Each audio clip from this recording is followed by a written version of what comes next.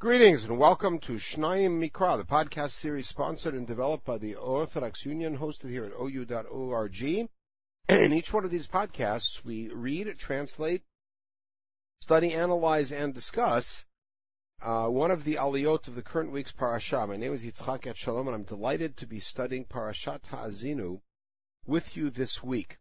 In the first aliyah that we looked at, we saw an introduction to Moshe's song, Shirat Moshe. The second one was an exhortation that we should learn from our history, and a brief piece about how God had chosen Bnei Yisrael to be his special nation. In the third aliyah, which we just completed in the previous podcast, we saw a description of how God protected us and took care of us and gave us plenty, and it was specifically and deliberate and precisely from that plenty that we rebelled and went to the ways of Avodah Zarah. And now we are at the fourth aliyah.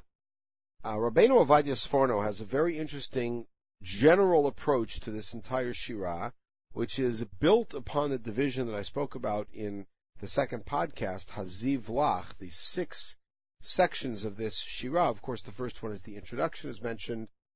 It says basically it's a presentation of the scope of the history of the Jewish people, how it will play out, and justifying why certain steps are taken. The first step was, ideally, in Sforno's take, to have all of humanity serve the purpose of creating a sanctified place for God. That turned out not to be, and as we saw in the middle of the second aliyah, God selected Bnei Yisrael and showed them special favor so that should be their way. In the third aliyah, we saw that he took care of them, but that they rebelled. But there still is a need to move this goal along.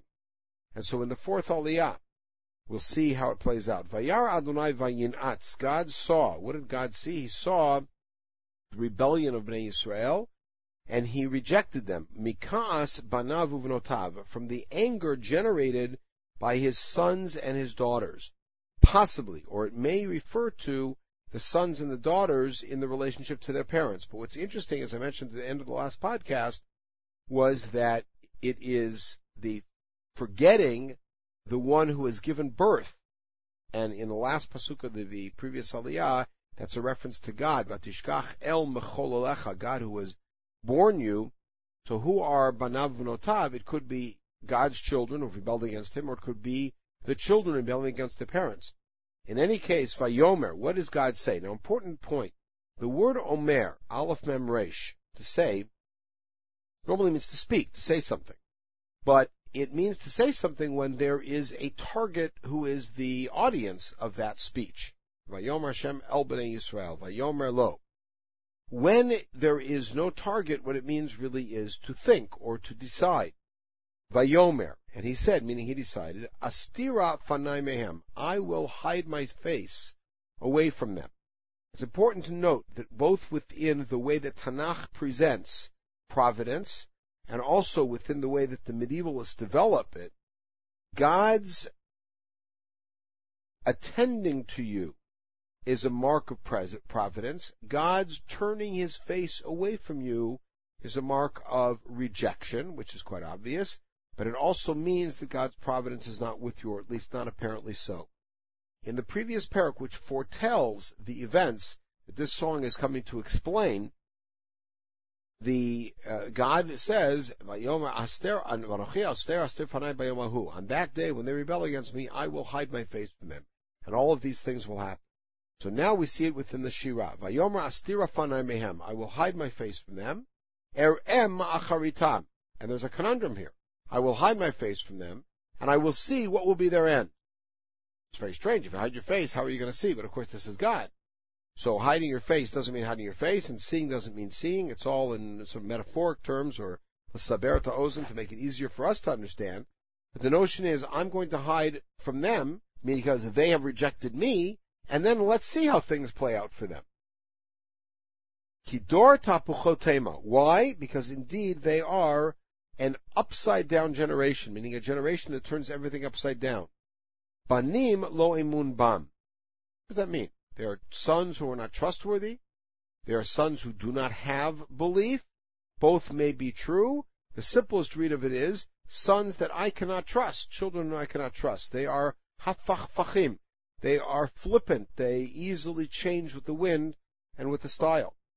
Haim, and then again, tit for tat. They've turned away from me, so I'll turn away from them. They don't want me. Let's see how they do without me. Now, haim kin'uni velo el. They have, and there's a beautiful play on words here. Kin'uni mean they have made me jealous below el, by going after a God that's not a God. Ki asuni b'havlehem. They have angered me with their vanities. So what's the tit for tat? Va'ani akni'em below am. Now the place kin'uni and akni'em are not necessarily the same words. Akni'em may mean I will give them over, is in the sense of acquisition. I am going to give them over below am. They have gone after a God that is no God. I will hand them over to a nation that is not a nation. And many of the Rishonim say there's a reference to Bavel. There really wasn't a nation. It was a tribal unit within some form of something in Assyria. Begoy naval achiseim. And I will anger them, or take out my anger on them, with a disgusting nation. And many of the Rishonim read this pasuk as being bifurcated. Kin'uni v'lo el is a reference to how they behaved in the first Beit HaMikdash. Ki asuni b'havlehem, because they were no longer following Avodah Zarah, but just some sort of foolishness, whether that be Hellenism or whatever, what have you. So the response is Ani akni'em below am. That's a reference to the Bavlim. Begoy naval achiseim. Who is that? That is the Romans. Ki eish kadcha v'api. Fire burns in my nostrils. This is divine anger. Vatikad ad Sheol tachtit. That fire burns all the way to Sheol, to Hades. Vatochal eretz vivula. What does it do? It eats the earth and all of its produce. Vatlahet mostei harim, and it burns up the foundations of the mountains. So saying God is so angry that this fire is going to come burn. Aspeh alemo raot, and aspeh here likely means lahosif. I'm going to add more evil, meaning by turning away from them, the first step that happens is they're thrown to the wolves and they suffer. But I am so angry that I'm going to add more bad things to their lot. Chitzai achalevam.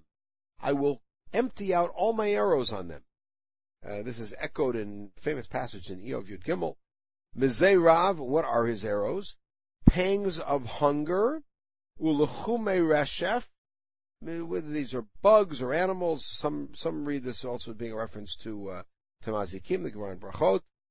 Ketev miriri. V'shein behemot ashalach bam. I will send the fangs of animals after them. Im chamat zochalei afar, with the heat of the crawlers, which means poisonous snakes. So I'm going to send all of these animals after them, and this may even be a reference back to the Midbar when Bnei Yisrael said, we've had it and we're tired of this bread, and then God sent the poisonous snakes against them. This is what he's going to do. And michutz tishakel cherev, the sword will create childlessness outside, meaning people will be killed and their mothers will become childless. But inside there'll be fear also. Gam bachur, gam betula, yonek imish seva. Everybody's going to be afraid. Young men, young women who should be rejoicing and happy, they're at that age. Yonek, the little baby, along with ish seva, with an old person, they're all going to be afraid. The last one, yonek imish seva, is a merismus which takes us from the beginning to the end, from the bottom to the top, from the youngest to the oldest. They're all going to be afraid. In other words, this is the next step.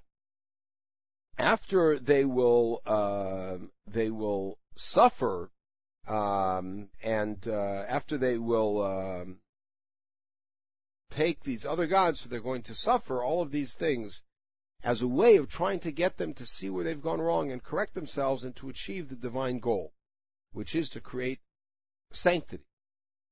Amarti af ehem. And the simple read of af ehem means, I've said I will push them off to the corner. Ashpita me'anosh zichram. I will make their name lost from all memory. In other words, the sense is that God is about to destroy the Jewish people and even destroy their memory. Lulei, except for the following. Ka'as oyev agur. Except for the anger, meaning the anger generated by the enemies. Penyon akrut saremo. Because perhaps their enemies will act foreign. What does that mean? Penyomru yadenu rama. Because I'm afraid the enemies are going to say, we beat them. V'lo Adonai pa'al kol zot. And God didn't do any of this. Why? Ki goy, and this may now be a reference to the persecutors. Ovad etzot tema. Now in modern Hebrew, ovad etzot means I don't have any ideas anymore. I'm lost. But here, ovad etzot means that they don't know what they're saying. They're saying things that are wrong. Ve'ein bahem tivuna. They are a nation that does not know what it's saying, and they have no understanding. Meaning, the concern is that the foreign nation that persecutes, that I would allow them to persecute and destroy Bnei Yisrael, but if they do it, they're going to think that they did it themselves, in which nothing is gained here. And that's how this particular piece ends. In the next piece, we will see how God describes the further setting, the further attempt to solve this problem and to gain ultimately Bnei Yisrael's tshuva, but we're going to see it's going to go through an interesting route. In the meantime, this is how the fourth Aliyah takes us from the original God's protection, God bringing us to the land, God giving us plenty, our turning our back on God, and now the punishment. Now, the punishment that happens at this point is a punishment that happens in Eretz Yisrael, and it happens with terrible plagues and terrible hurting. Let's see what happens in the next Aliyah, which we'll pick up in the next podcast. In the meantime, everybody should have a wonderful